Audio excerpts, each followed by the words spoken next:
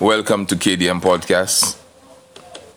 We'll continue to break barriers and be the voice to those who don't have a voice. This quote came to mind, that we never realize the value of something in our life until it becomes a memory.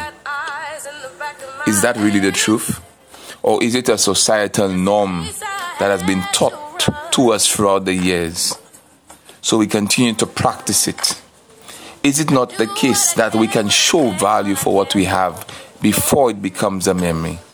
That we can live right, do right, apologize when we need to, be humble, accept our errors in judgment, accept our mistakes, rise above the challenges and obstacles that come in our way.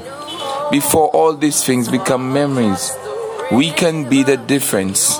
We can stand up now, even though we have to stand alone and be set apart. We can. Let's not live our life like quotes.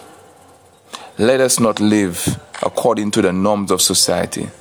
Let us live free.